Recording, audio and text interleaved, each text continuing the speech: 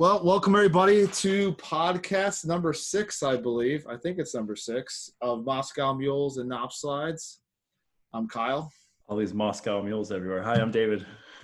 And today we have one of my good buddies, Sean, with us. Hey, Sean. Howdy, howdy. Howdy, howdy. So for those that maybe just jumped right to this podcast, what this podcast is about is basically we talk about drinks of all sorts, and then we kind of talk about cybersecurity. And as our guests of the week, featured guests of the week, we like to kick it over to you first, Sean, to tell us what you are sipping on. I am sipping on. I'm starting with a Stone Enjoy By. July 4th is the Enjoy By date on it. After that, it just turns to acid or something, I think. It sure does. Do you find that their Enjoy Buys definitely do turn to acid by the Enjoy Buy date? And also, follow-up question, how do you feel when you see the Enjoy Buy on tap in a bar and it's at least 1 month past the due date for the Enjoy Buy? Yes, good question. So each of the different beers will flavor or age differently with the flavor. You know what I mean? So 9 times out of 10, if you're a couple days late, it's probably not going to taste as it was intended, but it's still going to taste pretty good, you know, in general. Yeah. Now, if it's 3 months later, if it's ending in July and you're trying it in October, less of a chance of being something tasty. That's kind of like the good thing about them. Like they can really narrow their naming down. They don't have to like come up with a new name for every beer that they've brewed. They're like, oh yeah, this is the Enjoy By. But then, that's also kind of the bad thing where if you own a bar or a brew house somewhere, like you can't really sell that very easily past the Enjoy By date. Yeah, Stone's done a good job where they just ran out of names. They've been around for so long. So like, we'll just start slapping dates on it and this is fine from there. So excuse my ignorance. So the company is called Stone Brewing, and they have beer that's called Enjoy By. And then basically the date is what signifies that one. When you're required to enjoy it by. So if your day isn't filled with obligations already, your beer can stare in your face with another obligation. So what is it, an IPA? Is it a... They're generally IPAs. This one says it's an unfiltered IPA. Unfiltered double IPA. Yeah, that's what I'm talking about. Yeah, the idea is the sooner you drink it from when it's been released, the maximum hop flavor is going to be in it. I prefer my IPAs that look like orange juice once you pour them in a glass. So you like orange juice, yes? No, I don't like orange juice. Okay. I just like double A hazy IPAs. So it looks like orange juice. Are you like also, I don't know, either one of you aware of like the ongoing lawsuit that Stone has with Keystone and Miller Coors, I guess at this point? Did anyone hear about that? Oh, that's good. We can get into that later, but basically Stone noted that Keystone has changed their labeling on their beers so that the word Keys at the top very small and then Stone is down the side, or when you tilt it, it's really big. And their contention in the lawsuit is that it's confusing consumers who are looking at craft beer and be like, oh, let me go see those. Let me get that new Stone. It's in a white can with blue label or whatever it is. And they're saying this confusing people and it's misleading and misrepresenting the Stone brand. And they're actually making some headway in the lawsuit, believe it or not, against an industry giant. I feel like that's like Tiger King. Yeah, basically, right? Yeah. Carol Baskin. She definitely killed her husband. I don't know. I have some mixed opinions on that, but where'd he go? It's strange, right? It's definitely strange. I mean, I probably would have flown away too, but that's neither here nor there. I'd have bailed, man. I'm way out. If I got a pilot's license and like, yeah, that's a good point. You don't have to fill out a flight log. See you later. He's probably chilling in Costa Rica, just kicking back. For sure. I mean, or he died. I would. Gives it a happy ending. It was the happiest of endings for him. Oh man, for sure. So is that it? So I'm sorry. Is that all you got? Like, I heard you say I'm starting with. So yes, sir. So I felt it appropriate since I spent a little time at Southern Tier. I'll move on to some Southern Tier goodness here. Lakeshore Fog, which is newer one, I think, within the last 3-4 years they came out with it that I've been really enjoying. So got some. I agree. Nice. That's a good ballpark beer. I think they have that down at PNC Park here in Pittsburgh. Mm-hmm.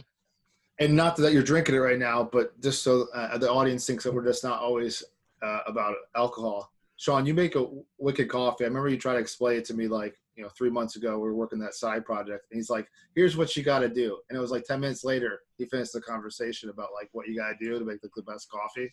Are you still doing that? Like that slow brew? And I remember you said, "Nope, can't do it. That's too many steps." I when I want to drink coffee in the morning, I want to drink coffee, not have a science experiment. Yeah. Yeah. Is that when you brought that thing to work? And you were like, "Oh man, I got this thing from Shark Tank, and it was super awesome." And like, you're like, "That's no, that was a different one. I got one of those like things off of Shark Tank that was like for cold brew, and it was like, I got Shark Tanked. Like that Gotcha, was like, bitch. Yep. I got like it might as well have been tagged with like as seen on TV. Like that's how I felt. I don't even know where it is. It was like the worst $25 I've ever spent. Is there a TLDR to the coffee recipe? Like what makes it so special that you got to go 10 minutes on it? Well, I had the auto drip coffee pot, and I enjoy coffee, and I've used the Keurig machine. I actually, you remember they came out with like a version 2 that the tops of the pods had like a barcode or something on it. Uh-huh. You hear about those? Uh-huh. Yeah, where you couldn't use off-market types because they wouldn't brew. Unless and you had to hack it and then put the other one. And put the other one on the top. Right. Because I'm not going to pay $2 extra for a barcode. You know what I'm saying? No. So now what I'm using is I still have the auto drip occasionally. Sometimes you just want a gallon of coffee and just drink on it. But I use a, what's that thing called? It's American Press or something like that, some weird name. And I just got it to try it out. And it definitely makes the coffee taste different. I would say most coffee, if it comes out of an auto drip, it's more like acidic, like burnt flavor, which I like. I drink my coffee black. I like that flavor. But if you want to try like the other nuances of the bean, right? I mean, maybe it's all in my head, but the It's America Press, the way it works, you grind up the coffee, you put it in a little canister, and instead of like a French press where it just like all that shit floats around in there and you have to press it out, it sits in the canister and it has a filter on the bottom and it presses it from the top to the bottom. And by the time it presses, like the second top chamber is filled with the brewed coffee and all your grounds are in that little canister. And then you just pull the canister out, open it up and dump it out. So it's not a huge mess. But the way it's supposed to, like, I don't know, you push it down, it brews in there for a minute or two, the beans expand and get wet or whatever it is it does in there. And then you press it down through. And what I've noticed about it is there's some coffees that I like in a coffee pot that I'll put through there and it tastes fine. But like Brazilian coffee or like the coffee that some coffee will turn out like red when you brew it. And it'll have flavor to it, but it'll be more fruity or sour. Or I found that I don't really like those. So when I use the press, I like the ones that turn out more like brewing it from auto drip anyway. Oh yeah. So maybe I got Shark Tanked. I don't know. Do you have a bean of choice? Like, have you found like a bean or a blend that you like? I would say a category that I like. I kind of like the darker roasts more, I would say. And then Honduras. I like then Arabica. That one. I have no idea. I drink that. We switched over to a drip one from a Keurig and like got the bulletproof coffee. I love it. It's so good.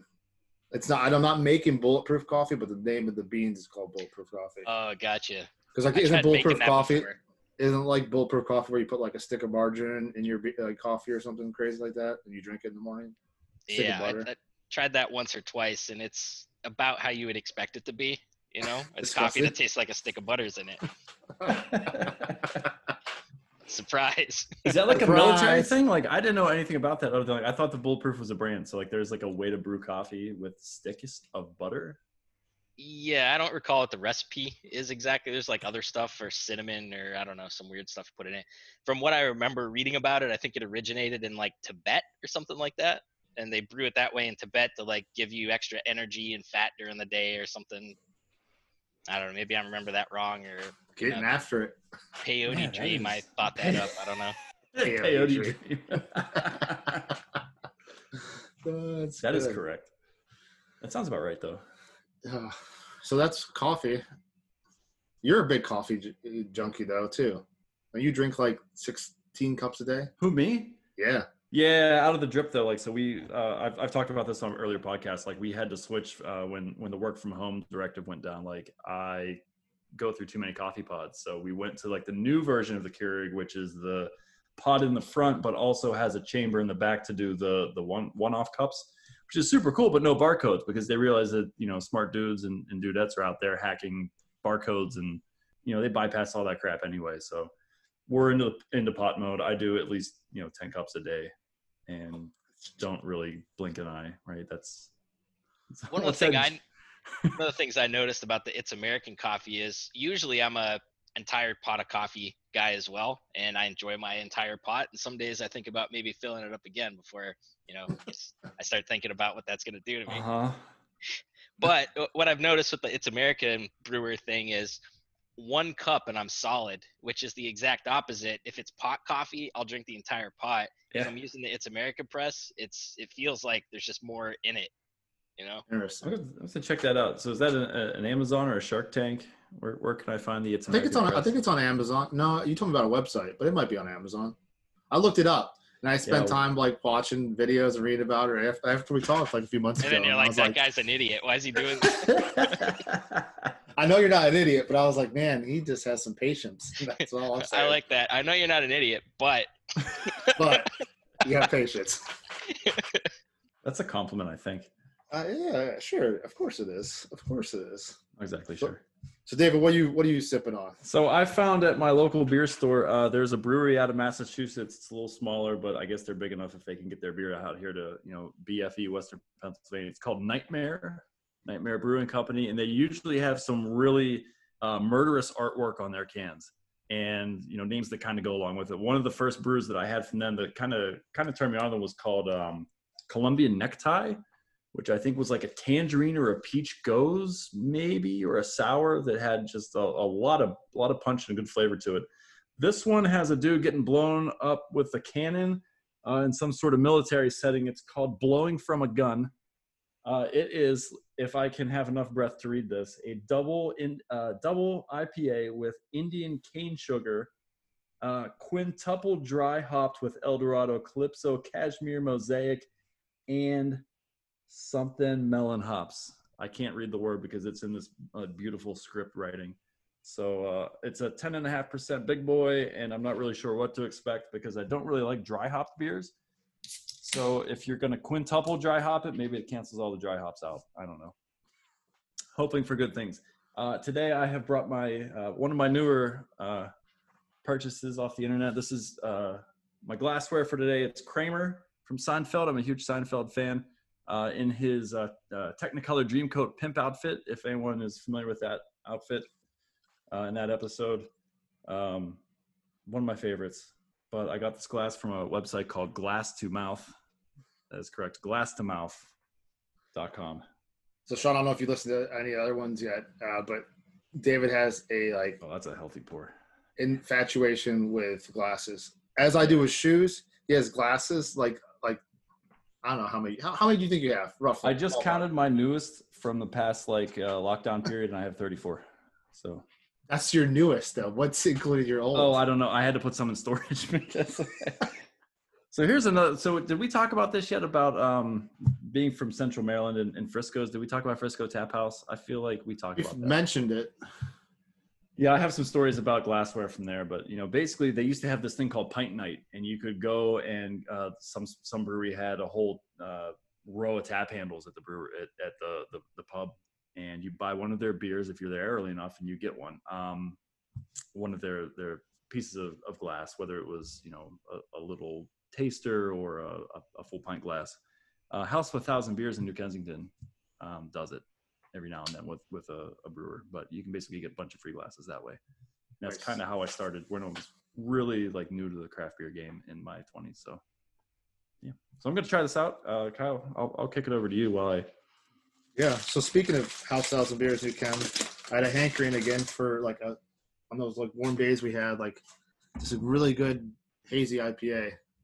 We lost David. He'll come back. I'm sure he will. His internet likes to. I'll be back. I mean, I'm always back. Am I back? Yeah, you're back. Yeah, it's at least once a and then it reminds me my internet connection is unstable. So thanks. Anyway.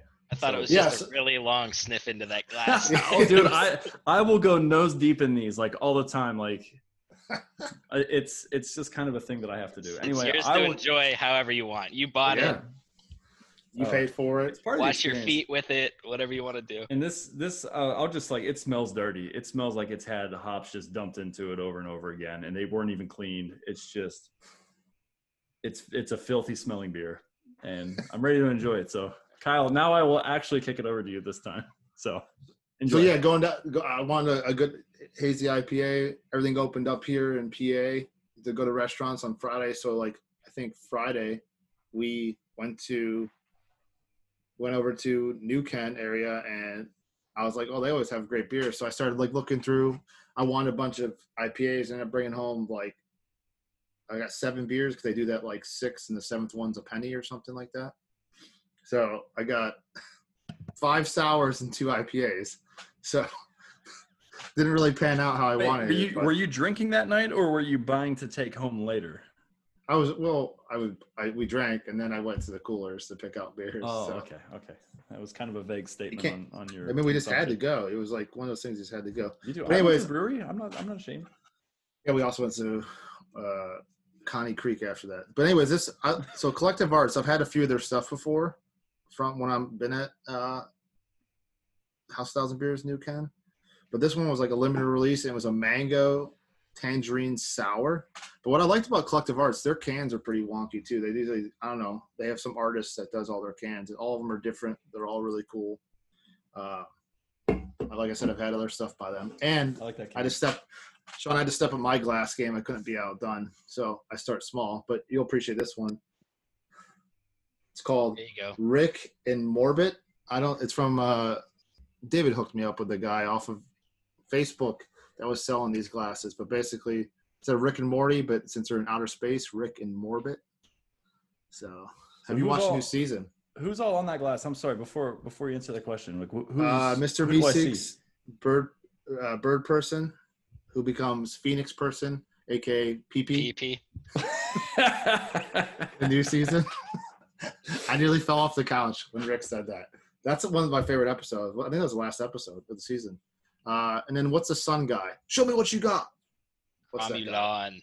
Yeah. So, and then a hops on there. And then obviously a worried Morty and a drunk Rick. So, but I'm gonna give this a pour. I also picked up. Oh man, I got some cool glassware coming. Told you, it just happens. Like you're like, oh, $20 a pop. Like I can totally do this like all day. Like no big deal. Well, my wife's buying like a curio cabinet, or I guess whatever you call, like, that people have. So we have like this open wall space. We took down these mural paintings we had, and like now we have this dead wall space. She's like, "Can I get one of those things?" She's like, "You can put your beer glasses in it." Because I have like a handful of them, but not like fun ones, but like from the breweries. And I was like, done. I'm cool with that. That's great. Great idea. So every day I get like 6 Etsy links to, what do you think about this one? So what you need to do is, it's a good excuse to go to Oktoberfest to buy one of those mugs, right? Like you got to get it for the cabinet. You need a boot. Yeah. You need a boot and a big stein. That's the only way that this is actually going to end well for anybody. What do you think? Nothing to write home about this, though, unfortunately. Even though it says limited release. I mean, tastes like mango, tastes like tangerine. I would say more tangerine than mango. It's 6%, so I think that's why I picked it off the shelf. I like my sours to be, the juice worth the squeeze, no pun intended. That's awesome. But it's true though. How's that one? Well, it's good. It's ballsy, definitely. It's a little sweet, I think, for 10.6, but like it's definitely covered up the alcohol content. But it's that cane sugar. It's punchy, man. You can tell there's a lot of work into this beer. Is that pungy, meaning like when people say dank? I mean, I know dank because it like smells like weed, and like that's why I say dank, right? It's weird. It's not dank, but like it's got that dry hop like oil. Like I can taste like it's like dirty oil. Like I don't know. It's really hard to describe if you're not like into squeezing hops in your hand and smelling the heck out of them. Sean would know about that, I would hope. Yes, Been a while. Yeah. So you into squeezing hops in your free time? It's been a while. The first time I started getting into brewing, this is kind of a stupid story, but I'll tell it anyway. Brewing. So you brew. You do brew. I haven't brewed in a while. I started brewing in 2006, and I lived in Hawaii at the time. And there's no AC or heat or anything, so it's always like between 60 and 85 degrees there, right? It just probably 65 and 90 or whatever the band is, but I would brew and put it under a cabinet that I had in my kitchen, and it would stay about 70 to 73 in there the whole time. So it was like the perfect temperature to brew ale. So started doing it then moved to Atlanta like 10 months later, sold all my brewing stuff, moved to Atlanta, bought all the brewing stuff again. And then I went to brewing school in 2009. So that would have been like 2007 to around 2009. Then I went to brewing school. But I'll skip along here. I sold all my stuff in 2015-ish, right around the time that my daughter was born, because I figured, it's a huge time sink. It's a cool hobby to have, and maybe someday when I retire, I'll have a brewery. But it's been about 5 years since I brewed now. Jeez. How long was that school? The school was 12 weeks, and it was 7 weeks in Chicago off Clybourne. I don't know how familiar you are with Chicago. Goose Island, you probably heard of them. So they were like right across the street from the school, and we're friends of the school. And then we went over to Germany for 5 weeks, and that was awesome. So so over there, they treat it like, I don't even know, they have state-run brewing schools. So it's like, what was your grandfather? He was a brewer. Oh, much respect, right. It's real because it's run by the state, But we went to the Dumans Academy was what it was called. And that was broken up into about 3 weeks of school time. And there was a final test at the end of it. And then we spent 11 days on a bus driving around Europe, and we visited 2 places every day. They were breweries, brewing equipment manufacturers. We stopped at a malter. We stopped at Maltster. We stopped at a hop production, Hopstein. You might have heard of Hopsteiner. Stopped there as well. But that was, we visited La Trappe. You've ever heard of Oh, yeah. That was an awesome place. I've since gone back like 2 or 3 times because it's just, it's a monastery. You lucky guy. Koningshoven's the same people that do that. We went to Schoof. Schoof? Yes. That was another one that was amazing. And that was one of the first like real amazing brewers that said, I'll give you my recipe, but you won't be able to brew my beer. So recipes shouldn't be a secret. And that was kind of a cool little tidbit I learned from them. Where else did we go? Heineken. I went to a Heineken plant in, I think, Netherlands. That was 2009. So it's 11 years now. But that was interesting because the school catered to craft brewers. So on the wall, they have a picture of every class that ever went through it. And they have people like the founder of Rogue Brewing is on the wall. Southern Tier, the founder, he's on the wall. Adolphus, what's his name? Pabst. Oh, yes. was up on the wall. And what's interesting, the school's been around since like 1870s, 1860s, something like that. And they got through Prohibition by teaching bread yeast metabolism, which is the same organism that makes alcohol. That's right. So they're teaching people how to make bread, quote. Yeah, bread school. Yeah. So we're talking to the guys at Heineken. There's this one VP, and he was like a VP of, I can't even remember, production or something like that. We've got a room full of 30 brewers, all from all over the world. We had like 7 dudes from Mexico. Come to find out, there's only like 2 or 3 brewers in Mexico that make all the same brands, like Negro Modelo and Corona, and they're all made by like 3 breweries in all of Mexico. I'm sure there's some craft stuff there too, but the big ones. We had some brewers from India, Japan, all over the world. But anyway, the Heineken guy gets up and he's like, yep, we're going to be replacing the brewing job with a panel. There's going to be buttons and levers. No one's going to do recipe formulation. It's just going to be efficiency. And, and meanwhile, we're like close to rioting and mutiny and taking over his brewery because we want to like work with our hands and do recipe formulation and grow our own little thing. And I still remember that he gets in there and it was literally like there's about to be a revolt. What was Yeah, it was. what was like the hardest style that you found to brew? Like, I would assume that the test wasn't like an oral exam or a written exam. Like, it was probably like, brew me something and it's this style. Like, go do it. Is that true? So Is that close? we brewed a couple times, but the test, you're right, it wasn't like a normal test. It wasn't answer 60 questions or 120 questions like a CISSP and you get a certificate. It was more like there were 5 questions, only 5 questions, but you had to hit all the criteria.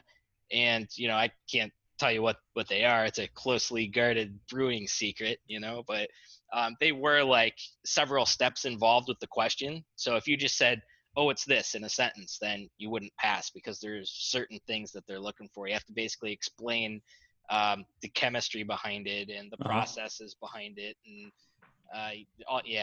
getting into all the science of it. So on one aspect, it wasn't just like a college bender. On one aspect, it was a college bender. But then at the very end, you had to take a final and pass. And there were people that legitimately didn't pass the final test after that. So it's not like you pay a bunch of money, which probably even more now, and you get a diploma. But funny thing about it, I'm looking at it over there, it's my stepdad's a woodworker and he does wood stuff. And one year they're like, oh, what's your top 3 things you want us to frame? And they built frames for it. And of like all my accolades, it's called the International Diploma in Brewing Technology. And the thing's like 2 feet wide and 1.5 feet tall. It's like a billboard over there, And there's like my OSCP. That's just this little like postage stamp. It's a page out of a book. Someone ripped it out of a book. Pretty much, yeah. You got the cardstock paper and printed it up. Yeah, exactly. That's pretty cool. So here's a question on the beer thing, and maybe both of you can answer it. What is like when you see like, oh, brewed with the Mosaic hop and Citra? Should I care as a drinker of these very much? Like, should I care to figure out what hop I like more? I know it's a silly ass question. But you know what I'm trying to say? It's not really, because it's just like anything, right? Like there's such a wide band of tea, for example. Like, do you like black tea, Rubios, whatever, English, whatever? Like, it's just beer. The reason why I don't like wine is like grapes, right? Like, how different can a grape taste? And there's wine people that are gonna hate me for saying that, but that's all I was thinking. I was like, oh, hold on a second. Well, to each their own, I get it. And I'm ignorant, so we'll get that out of the way early. In hops, there's different kinds. Like noble hops is what they have in Germany. They're earthy and spicy. I'm from royalty. I don't know why. Maybe because they don't have a free floating electron. Science. Oh, whoa! Wow. Are you calling them unstable? I did pass 2 chemistry classes, so. Yeah, I dropped out of high school, but that's another maybe Kyle's next question. But we can get back into that, sure. Yeah, I mean, drop out of high school, runs his own company now, real successful company. So that says, I mean, I think it's a good story because everybody you see in the Twitterverse worlds, like everybody's like, how do I get started? I don't know, grind. I think it comes down to grinding. I mean, yeah, you did go the military route, right? But like, that wasn't your end all, be all, right? Like, you didn't be like, oh, that'll set me up for what I want to do. I want to go into cybersecurity and things like that. I mean, that's not how it panned out, right? If I'm correct, paraphrasing your last 25 years of your life. Yeah, that about sums it up. It really wasn't. The military thing was like, I started my career in '98 in the dial-up internet days. Mm-hmm. Like, I did tech support for, if you're from or around the western part of Pennsylvania, PennCom Internet Company was, I was tech support for PennCom. We went as far south as like Zelienople, as far east as like Coudersport, the Far East. And it was the best skill I got from that was probably how to deal with irate customers. because everyone started off like their PennCom's secondary motto was piss poor service, because that's what everyone loved to say, right? So you try to take them from they get disconnected all the time to add some commas, right? You probably remember adding commas to the end of the phone number and adding modem strings, things like that. One of the best calls I ever had was a lady called me up and it was like 4:25 p.m. She's like, 4:30 every day my internet goes to shit. I don't know what's wrong, but you're piss poor service, yada, yada, yada. And then I'm like, well, I'm sorry to hear that. If you give me a shot, I can take a look at your settings. We can try to, she's like, well, all right. We're starting to look through your settings. And then 4:30 hits and just like clockwork, she's like, well, I don't see where the, and there's just a static. And I was like, I can't hear you. There's static. What's going on?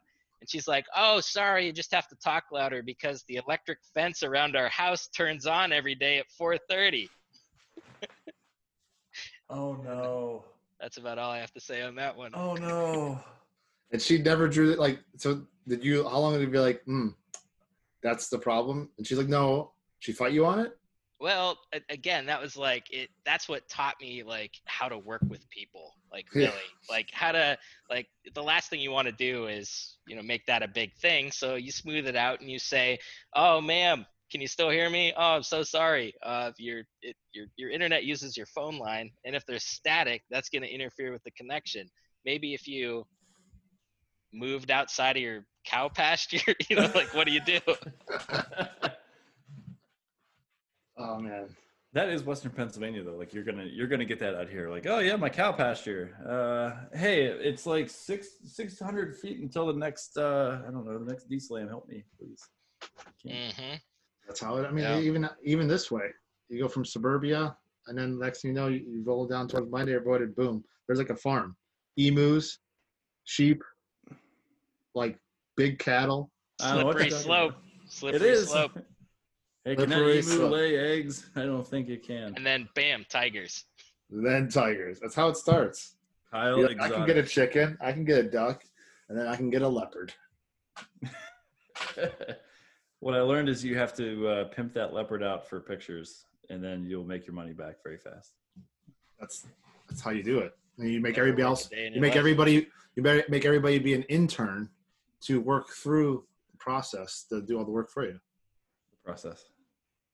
I mean, that's the Carol Baskins way. Baskin. It's a pyramid scheme, man. Oh man. So then you did the military thing, had some fun there. Do you want to talk about any of that, or is that talk generally? We're going to talk generally about that. I mean, I did communications when I was in. The biggest thing is I started off as like a Linux guy, and I probably it's a certain time in my life was one of those Microsoft haters because I was in the Linux camp, and then joining the Marine Corps, it forced me to learn Windows, basically. Like the school I went through taught how to, and this was 2002, and they were teaching me how to deploy Windows NT primary domain controllers and backup domain controllers. Like they were already starting to come out with Windows 2003, and the Marine Corps was still running on Windows NT. So that wasn't the most fun, but I got a couple certifications and sat down and had to learn it. And one of the big things that I did when I was in was I was part of a team that went overseas and upgraded the Windows NT domain that was part of, the war that everyone was sending emails across, from NT to Windows 2003. So we modernized it for the Marines were there in the Anbar province. So we were doing that in the Anbar province. Oh, geez. You were out on a field site doing that? Oh yeah, I visited pretty much every at the time Marine Corps camp that was out there. I was there 341 days. The main camp I was at was Ramadi. Second was probably maybe Al Assad. Third was probably Fallujah, but hit Haditha, Al Qaim, all those. How many bullet holes do you have in you, or? Oh man, were you in any live fire exchanges that you were very, very scared to get out of, or in? I don't know. On a live through it. serious note, several of those that I named were, I mean, the bases look like the surface of the moon because Oh, yeah. mainly mortars and rockets and things like that on the base. Traveling between the bases was a different story, but bottom line is, I'm on a serious note very lucky to have gone through that at that time. 2005 was the year I was over there for the elections and stuff like that. And I came back mentally. It took a couple years, but came back mentally. Veterans are something that I really care deeply about because I've got a lot of buddies and stuff that were over there, and some of them came back and some of them didn't, physically and mentally. And so it's something I've tried to weave into what I do is how can I leave a positive impact in that realm. That's awesome. I mean, that definitely could have been easy. Like, we're all over here. I mean, me being in, 20, I graduated college in 2006. So I wasn't, old enough for any of that. At least I didn't think I was. And you're over here watching on the news and be like, man, that sucks. Like, this all looks just terrible and awful. And now here we are, 14 years later, and there's days where you're like, I don't think it looks any better. But, the people that were still there, they came back. Like, they're in our society, and we need to, I agree with you. Do something. Like, we need to help the people out that have served this country in that sort of capacity. So it's cool to hear that you're in that in that camp as far as I don't know, the way you live or give back, I guess. I think Sean, like I've told Sean this numerous times. I think Sean is like nearly one of the most genuine people I know. Sorry, Belasco. I heard that though. Oh no, man, I'm disingenuine. It's fine. But like Sean is easily, and I'm not just saying this because we have him on the podcast, like most genuine person I know. Like, shoots it straight, not a liar, keeps it real, and I don't think I've ever seen him raise his voice. So so how did you cross paths with Kyle? Well, that's kind of I'm 100% like nearly 180. It's like yin and yang friendship right here. First of all, I try. I'm not perfect. I put my pants on both legs just like everyone else. No, but jump in them at the same time. Hold the waistband and like give us a try. Yeah, I was judging that shit. So I met Kyle during the B-side CTF 2 or 3 years ago, 4 years ago, whatever it was. In Pittsburgh? In Pittsburgh. Yeah. And I had just moved back to Pennsylvania I lived in Colorado for a while. And I saw the B-sides coming up, and I went to the B-sides in Denver, and any place I was, if the B-sides popped up, I would try to go.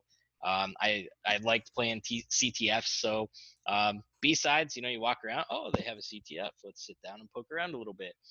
And next thing you know, it's dark outside, the lights are off, and they're shooing you out with a broom, because the CTFs just, all your time disappears. But I was doing that thing, and I remember, like, the coolest challenge that I did across, like, any CTF at the time was trying to get a light bulb to turn on and off. That's like his thing, man. He loves that one. That's a Kyle trademark.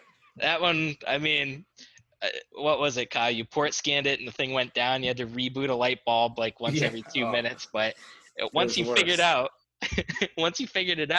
and it was like, all right, to get the flag, you have to send this thing and the light bulb has to turn on or turn off or whatever. And just doing that was super cool. And that was the first time I was ever exposed to like the IoT type stuff like that. So that was that. And I remember there was some bald dude there and he was cool. He did the light bulb thing and I talked to him. And then I had hair at that time. No, kidding. Then so that was just like in passing, and I never would have seen him again. Maybe at another B-side some other time. But then I joined the DerbyCon Slack, and we had a rough year in I think 2018, something like that. And I sent a note out and I said, hey, if anyone wants to buy some DerbyCon tickets, I was able to get DerbyCon tickets on the DerbyCon Slack. And at the time, Kyle was like, hey, I might go. I might buy these tickets from you. And I don't remember how it even came up, but I was like, he said he was a B-sides organizer. And one of the first things I said was, cool, I remember doing that light bulb thing and it was awesome. And he's like, yeah, that was me. In fairness, I'm going to pause the story. David helped with that. That was with that year when we were at Geek Week up in Canada. you were looking at the IoT app. So like he gave me some of the insight to like how to send the commands. Cause I think we had the on and off command, but then like he's like, here's another command. And I would script it up and try it. And like, oh, there we go. Change the hue of the light bulb. And that was a fun time. You could pull all the enumerations out for like the light bulb commands if you just use the app. If you know how to reverse, like I guess it was an Android app, right? I think I just grabbed it out of there real fast. I was like, hey, do this. He's like, that's awesome. I'm like, yeah. It is awesome. There's two different ways to do that, right? Because like you don't have to have Android reversing skills to figure out all that stuff. You can basically fuzz it. Like go figure out, like if you're just sitting on the wire watching commands come in, like go grab some commands. And then once you figure out where the bits are that do like a certain action, just start firing through them. Like it's not gonna hurt anything, just a light bulb. Yeah, that's exactly what we were doing. Because like I remember, because it was already exposed that the XOR key for the encryption, well, they use that in quotes, they were calling it, was like publicly known for something like the plug. I'm like, what if it's the same thing for the light bulb? Sure enough, it was. Of course, it was. Why would they change it? I forgot about that. You're like, hey, check this out. But I remember I captured a bunch of traffic because we were sending all the commands, and I'm staring at 4 data payloads, and I'm like, why isn't this command working? Like we just found a new command, and then all of a sudden it hit me like the 4th byte was a length byte, and if the length byte was off, the command wouldn't work, even though the command was correct. Like you had to tell the light bulb how many bytes were coming, which wasn't like an obvious thing, but I was like, it was like a eureka moment of like literally staring at bytes for like when people always say like, how do you troubleshoot something? I don't know. I had the bytes up in like 4 terminal windows, staring at them, being like, what's different between these? And then I was like, hold on a second, let me try that. It was like, I think I stopped for the day. I think that was like 2 p.m. in the afternoon after like 3 hours staring at it. I was like, we're gonna go get beers. The day's over. Success. I am done. And that tag length value processing, like that'll kill you a lot. Like if you don't get the right length of bytes, it's like there's just like one sanity check in the code that just looks for, is it a proper length value? Like is it an enumerated thing that I know about? And if it's not, it just throws it away. So, or if it's seeded. Or if it's seeded with like, different ways and stuff. Yeah. So that's cool. So you found Kyle B-Sides, which is also kind of neat that our last guest on the podcast was a OG for the Pittsburgh B-Sides, Dan Kleindienst. I remember talking to him and seeing him at those. Nice little tie back. All these just seem to keep tying back, Kyle. When are we going to have the guest that cannot tie anything back? I think we have a few coming up of like maybe some people. And I mean, Sean, I'm gonna have you give me some people. Like, I mean, we could do a podcast every day for the amount of people. Like this is for us to have fun and network with, different friends and acquaintances along the way. But it's also like fun to like, this is for everybody else too. Like, I mean, not everybody needs to promote themselves, but it's also like, here's something to be on, to share. I don't know. So what do you do now? So what's your Kyle mentioned you're a business owner. So what do you do? I own a cybersecurity company that we do offensive security, defensive security, and then we kind of have like a SOC bucket, incident handling response, 24-hour SOC thing. The offensive security is the fun stuff, penetration testing, physicals, vulnerability assessments. I hit up Kyle once a month because we have a potential client, and that's a whole other topic, but we talk to customers and they're like, well, we're not in the market for cybersecurity. And then 3 months later, they're like, everything's encrypted. What do we do? It's like, well, your options are limited now, but, so we'll download samples of that, and he's taking a look at samples and stuff like that. So, the defensive stuff is managing firewalls, which we're a Fortinet shop. I came up as Cisco guy, owning the business. I always had the mindset that I didn't want to offer a service that I couldn't do myself, and I didn't want to be the best at it. I'll never be the best at any of it, but I had to understand it so I could develop the business and talk intelligently about it. So I think maybe the first year we were in business, I got the OSCP, which was an amazing. I really, really enjoyed that program. I've got a post on LinkedIn about it where I say it's probably a better program than a master's in business and MBA program, just because, you throw enough money and time and studying in an MBA and multiple choice questions. And, I really enjoyed my program. It was, there was some performance-based things in there. Big fan of the school I went to, which is Western Governors University. And but still, I think the OSCP, you can't just study or you have to reach a certain bar to get there. Mm-hmm. That's one of the points I made in the article about that. But yeah, so in a nutshell, that's what we do. Cisco guy for 15 years, learned about Fortinet, and now we do the Fortinet stuff. But I don't want to be too pitchy, but that's where my passion is. I work about 13 hours on an average day doing CrowdStrike is another big part of our business. We monitor customer environments and do penetration tests. I mean, you hustling 13 hours a day. Man. Hey, good for you. Well, that's just it, right? So A high school dropout, you said? Exactly. So anyone listening, if you drop out of high school, you just have to work longer days. No. Hey, I heard Edison was a dropout. I don't know. I read that somewhere. But I mean, that's the grind, and yeah. But we've talked about it before, Sean. Like, it kind of wears on you. But what I appreciate about how you run your business, and it's an argument a lot of people, not even gonna say names, it happens across the board, and a lot of our friends that work corporates, private companies, that have managers that haven't done the jobs that they're doing. And those managers don't understand the expectations that they're putting upon their employees, right? I mean, like I said, I can list a handful of people that you're like, you don't even understand. Like, you're yelling at your people underneath you, but you never did the job, so you obviously don't understand how to get it done. You know? Yeah. Yeah. I think you both did government contracting type stuff before. Yeah. Right? It's same type of deal. Getting yelled at by people that don't know what's going on, and the sales guys and government contractors. I always joke that the sales guys and government contractors lead innovation, because they're like, yeah, we can do that. Yeah, totally. Oh, physics? No, fuck that. We can push it faster than the speed of light. Like one of the ones that I always ran into was, how can you decrease the latency between satellite connections, right? Because it's a physics thing. So you have to get the data from an Earth station to a satellite back to an Earth station. And, there's times where they would commit to, oh yeah, we can do it in 100 milliseconds. And it's like, well, it takes 125 milliseconds. And, you start doing the math on that. And I remember one time a company I worked for came up with IP accelerators. Right? They call them IP accelerators, and that's how they got around was, well, the initial connection might take a little while to establish, but we accelerate the IP. So, but that was kind of cool. It actually, I think it's been a lot of years since we looked at that, but I think it converted all the streams from TCP to UDP and then built in like a reliable UDP is how they did it. We shot it out of a cannon, actually. Yeah. One of those t-shirt cannons. Yeah, it's a t-shirt basketball game. Packing cannon. It's carbon dioxide powered, and when we run out of canisters, we just replace the canister. Like that exact, like, sort of very old sort of thing. I always make my students watch Warriors of the .NET. I remember watching it when I was like in undergrad, and it's basically, it like describes to you how the internet works and like how packets are and how switching works.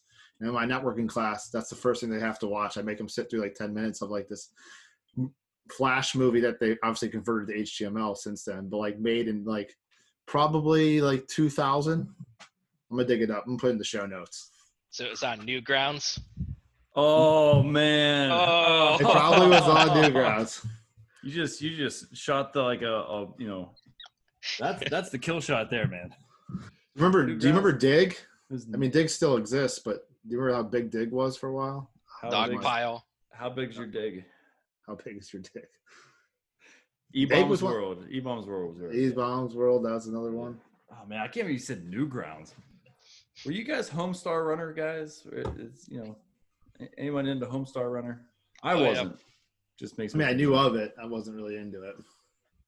I didn't know merch, but I knew what it was. Merch. That's like OG internet meme stuff. I don't think our kids are going to understand.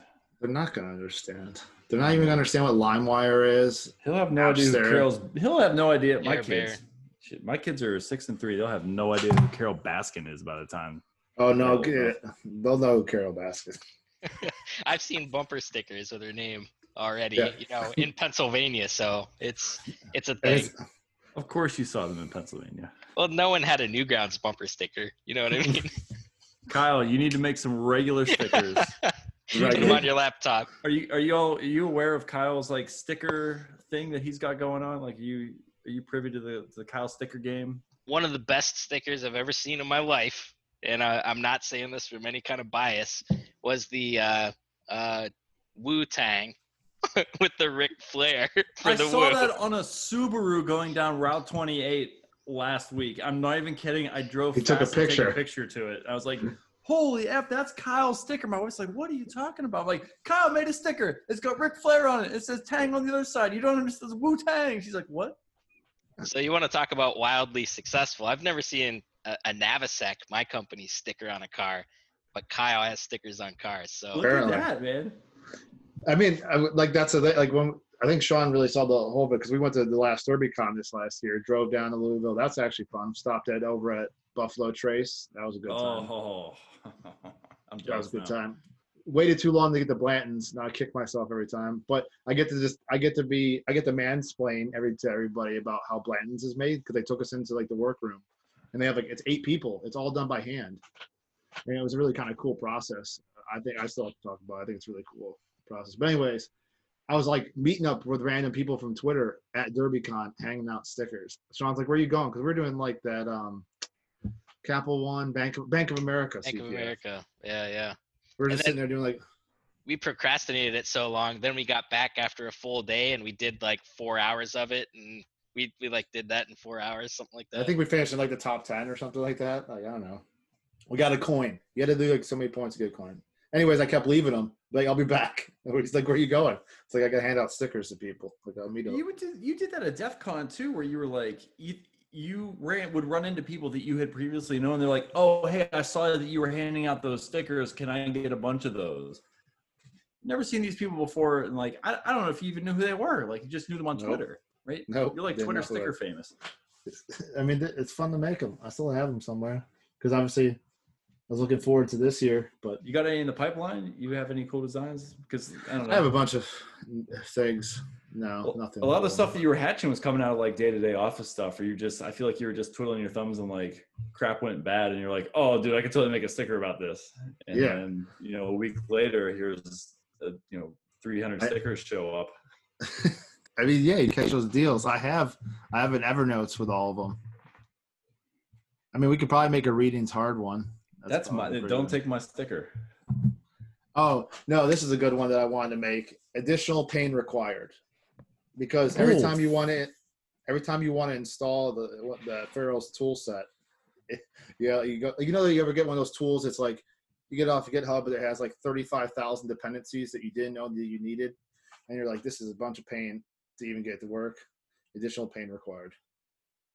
I think that's a quality sticker that anybody trying to install like open source software tools with crappy shitty documentation. That brings back memories of like late 90s. Anytime you wanted to install anything, you download the source code and compile it yourself. And I don't know how many times I'm not a programmer, but I would edit like kernel code to get it to compile on my 486. And, they would patch out like this fiber ISA controller that broke the entire kernel. And you'd like, I got really good at commenting things out so I could get the kernel to compile. And my friends on the internet, because I didn't have any real friends in real life, but friends on the internet would be like, how'd you get it to compile? It keeps, I'm like, oh man, I commented all this code out. Oh yeah, it's just like it blocks, right? You just like you if def from here to here, and like, I don't know what that other stuff did anyway. It doesn't matter. Exactly. All it did was it worked. Doesn't matter if it was deft or not. You just comment it out and boom. Where were you deploying that code, by the way? Google, Microsoft. Pencom. No, Pencom was interesting though. Actually, so I started working there, and the guys that built like all the servers, all the Linux servers behind the scenes, I became really good friends with them. And I remember one of the guys, he lives in Blairsville now. We're still really good friends. But one day, and he was kind of mentoring me, but he would come in and he'd say, hey, I need you to make me 100 Cat5 cables. And I'm like, man, I don't know how to do that. I've never done it. And I'm like 16 years old. And he's like, I don't care, figure it out. And he'd walk away. And that was how he mentored me. So I was like, well, I guess I'm going to take myself out of the queue, sit over here. And like my fingers were almost bleeding by the time I was done making Cat 5 cables. And now, never forget it. I've never made a bad cable. You know, I'm pretty sure, you know, let's say I've made one in the last 20 years, but well, that's miserable though. Like sitting there and trying to make, because that's, 500 times 2, you're tipping both ends of it. And it's not like a trivial task. Like someone's going to get that cable and expect it to work. My fingers might have not been bleeding, but I had like Nintendo thumb. Oh, for sure. Yeah. No, I did that. I did 4 summers of like IT internship for a school district out here in Western Pennsylvania. And one of our jobs was like, running cables. And which one? Out here in, Armstrong County. It's north of Pittsburgh? Yeah, we're way northeast on Route 28, but. Okay. I grew up in Warren, Pennsylvania. So we had Altel. It was either Altel or Adelphia where we lived, and I envied the people that had Pencom because my parents had Altel, and it was it was so bad. It was wild, like there were even some other Penns Woods was another one for a while. Oh, I remember Penns Woods, yeah. Yeah, it covered kind of the same region. I moved to, where Du Bois, Pennsylvania is? Yeah. So I moved out when I was 15 and went through 10th grade, 11th grade, and then I moved to Du Bois. And the same guys that built the servers and ran the system administration for Pencom started a really small ISP in Du Bois. And Pencom got bought by Earthlink, like roundabout. They were bought by One Main first, and then One Main was bought, like this whole thing. But one day we came in and they're like, well, you can stay until like October or something, and we'll give you a severance if you stay longer, but you have to go to Nashville, Tennessee, where like this Earthlink headquarters, whatever. Now Nashville doesn't sound that bad, but I'm an 11th grader, and they're like, you want to move to Nashville? I'm like, oh, I kind of got to finish my 12th grade of high school. So I moved to Du Bois, and I went to 12th grade in Du Bois. And I did a co-op where I worked from like 9 a.m. to 12:30 p.m., something like that. And then I'd work at WRK Computer Systems in Du Bois was the name of it.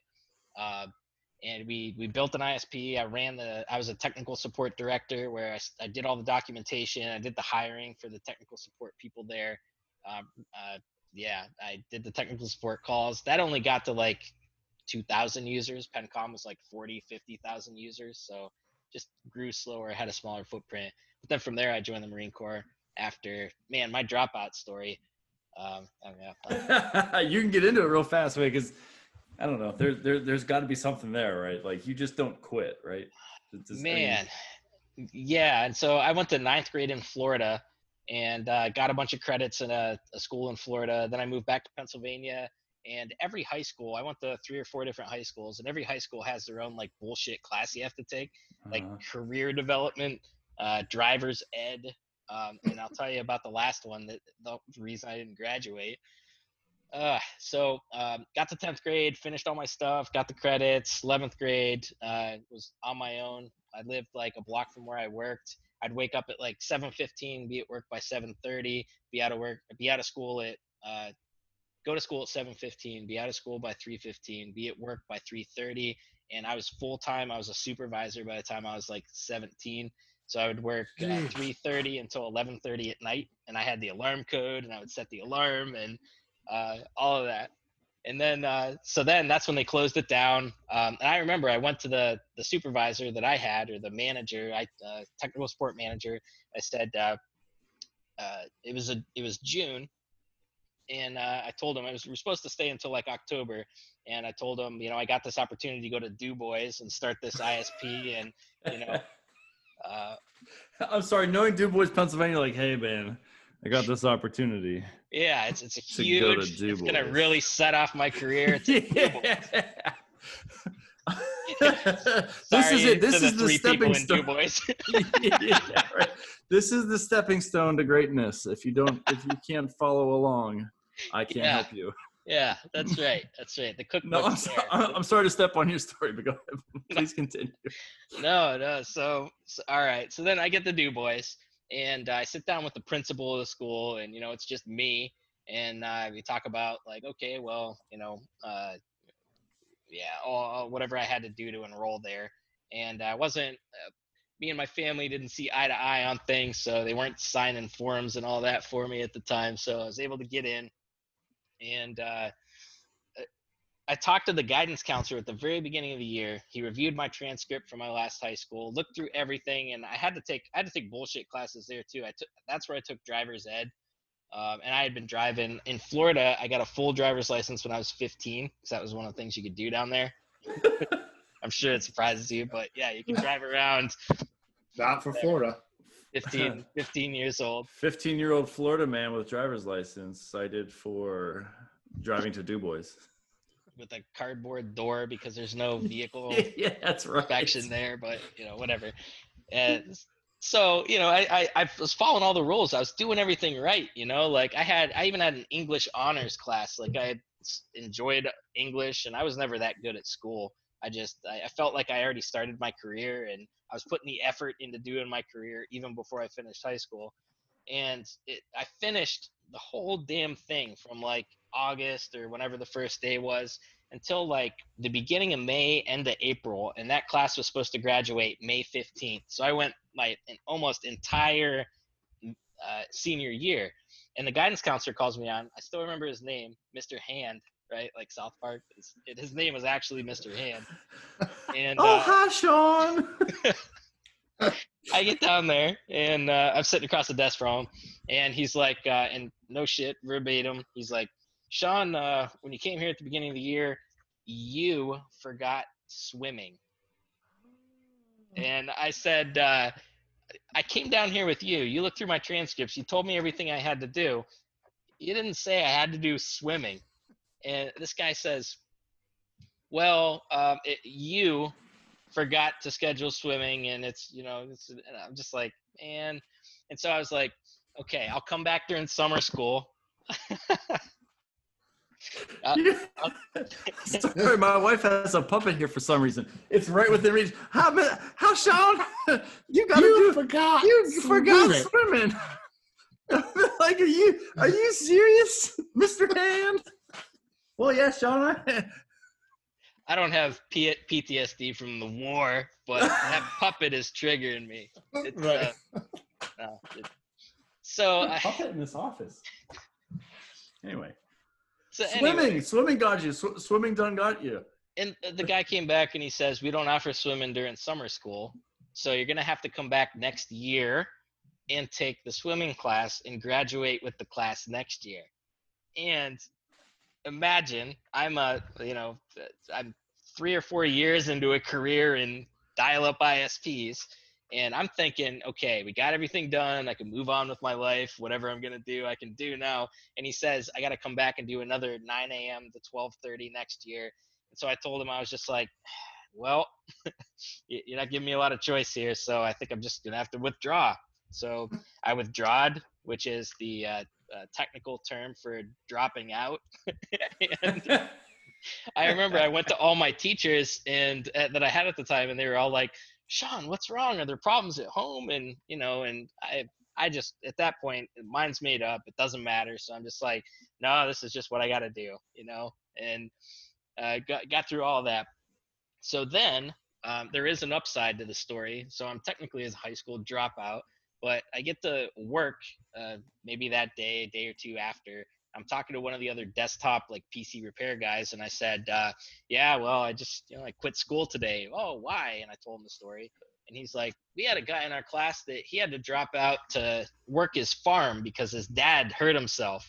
So you can what do they call it? Petition the school board, tell them why you had to drop out because it was a circumstance, extenuating circumstance, whatever.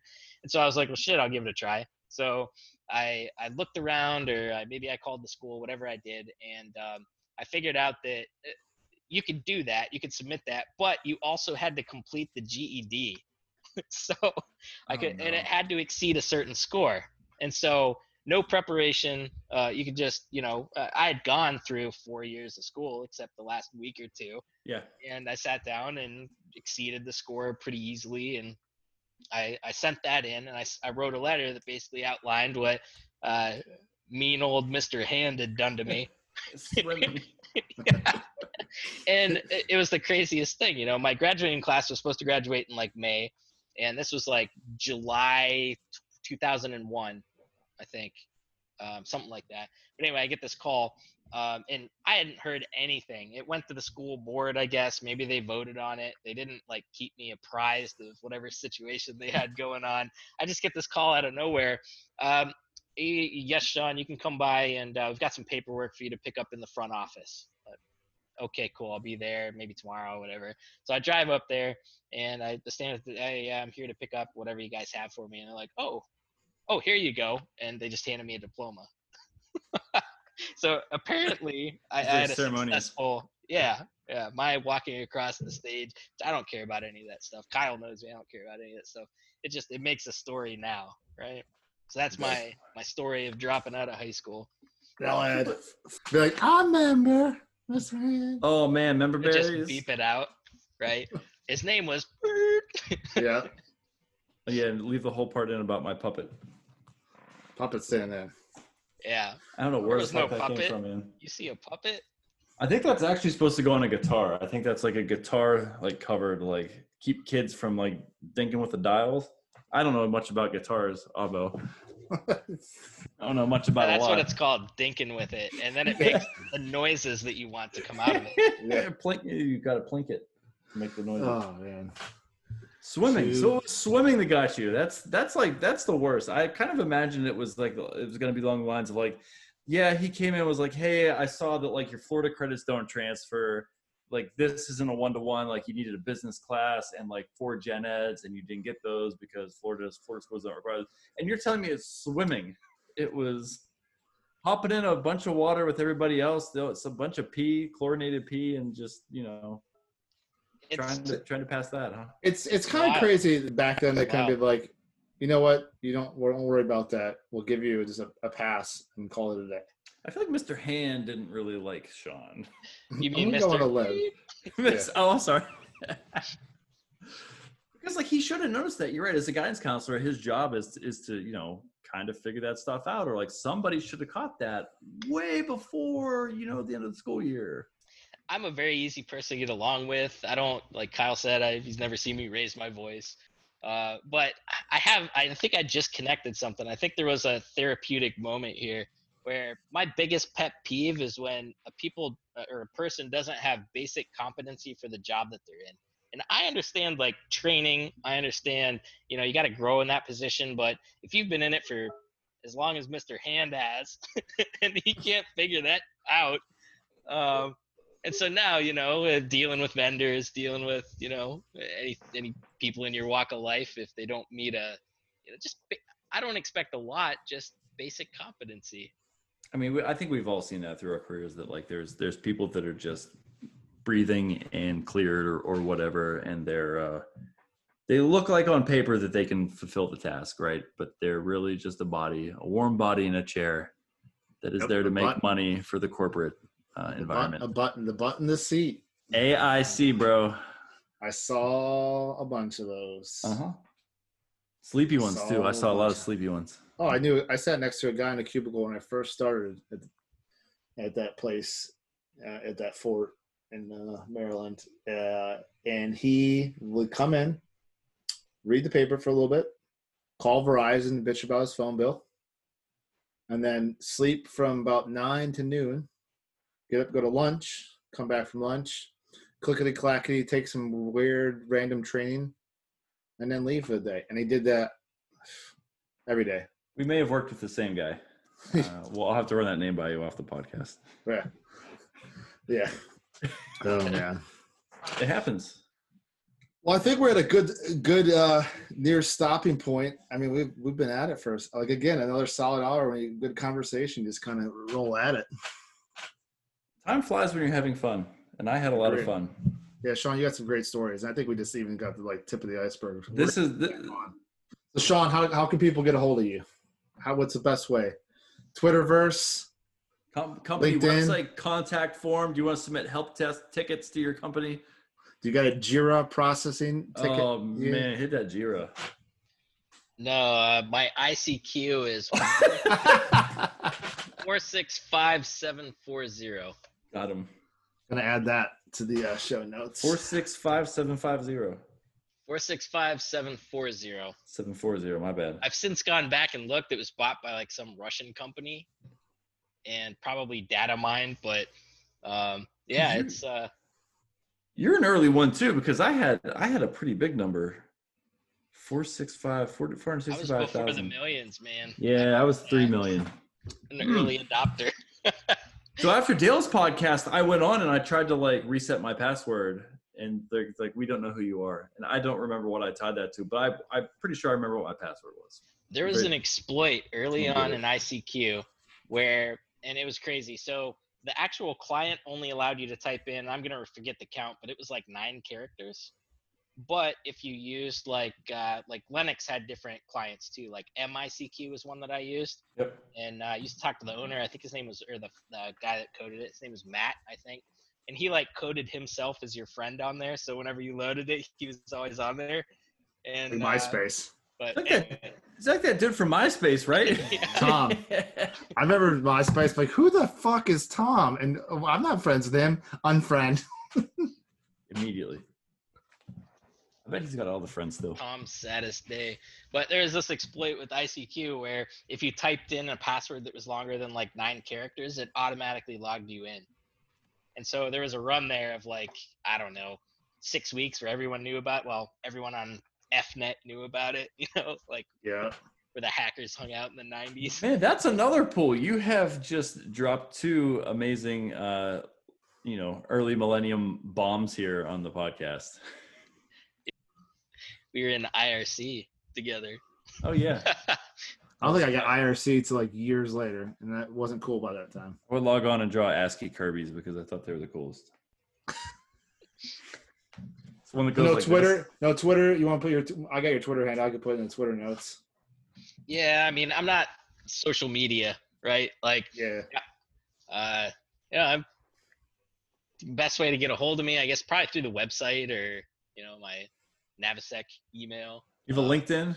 You went to LinkedIn friends? There you go. LinkedIn. So LinkedIn, I'm the only Sean Nobles with the /Sean Nobles. So I guess you can find me that way, I think. Sounds good. We'll put that in. Well, this has been fun. It's been a good time. I disagree. This has been terrible. It's a terrible time. I learned about Mr. Hand and I lost It was therapeutic. Thanks, guys. Life-changing even. Life changing. That's what we're here to do. We're here to change lives. But it's been great, Sean. Obviously, don't duck off. We'll end the recording, but it's been great having you. And in closing, as always, stay thirsty. Don't break your rubber bands, and also don't die. And don't I die. broke my rubber band. All right. Thanks, everyone. Hey, thanks, Sean. Appreciate your time. Thanks, guys.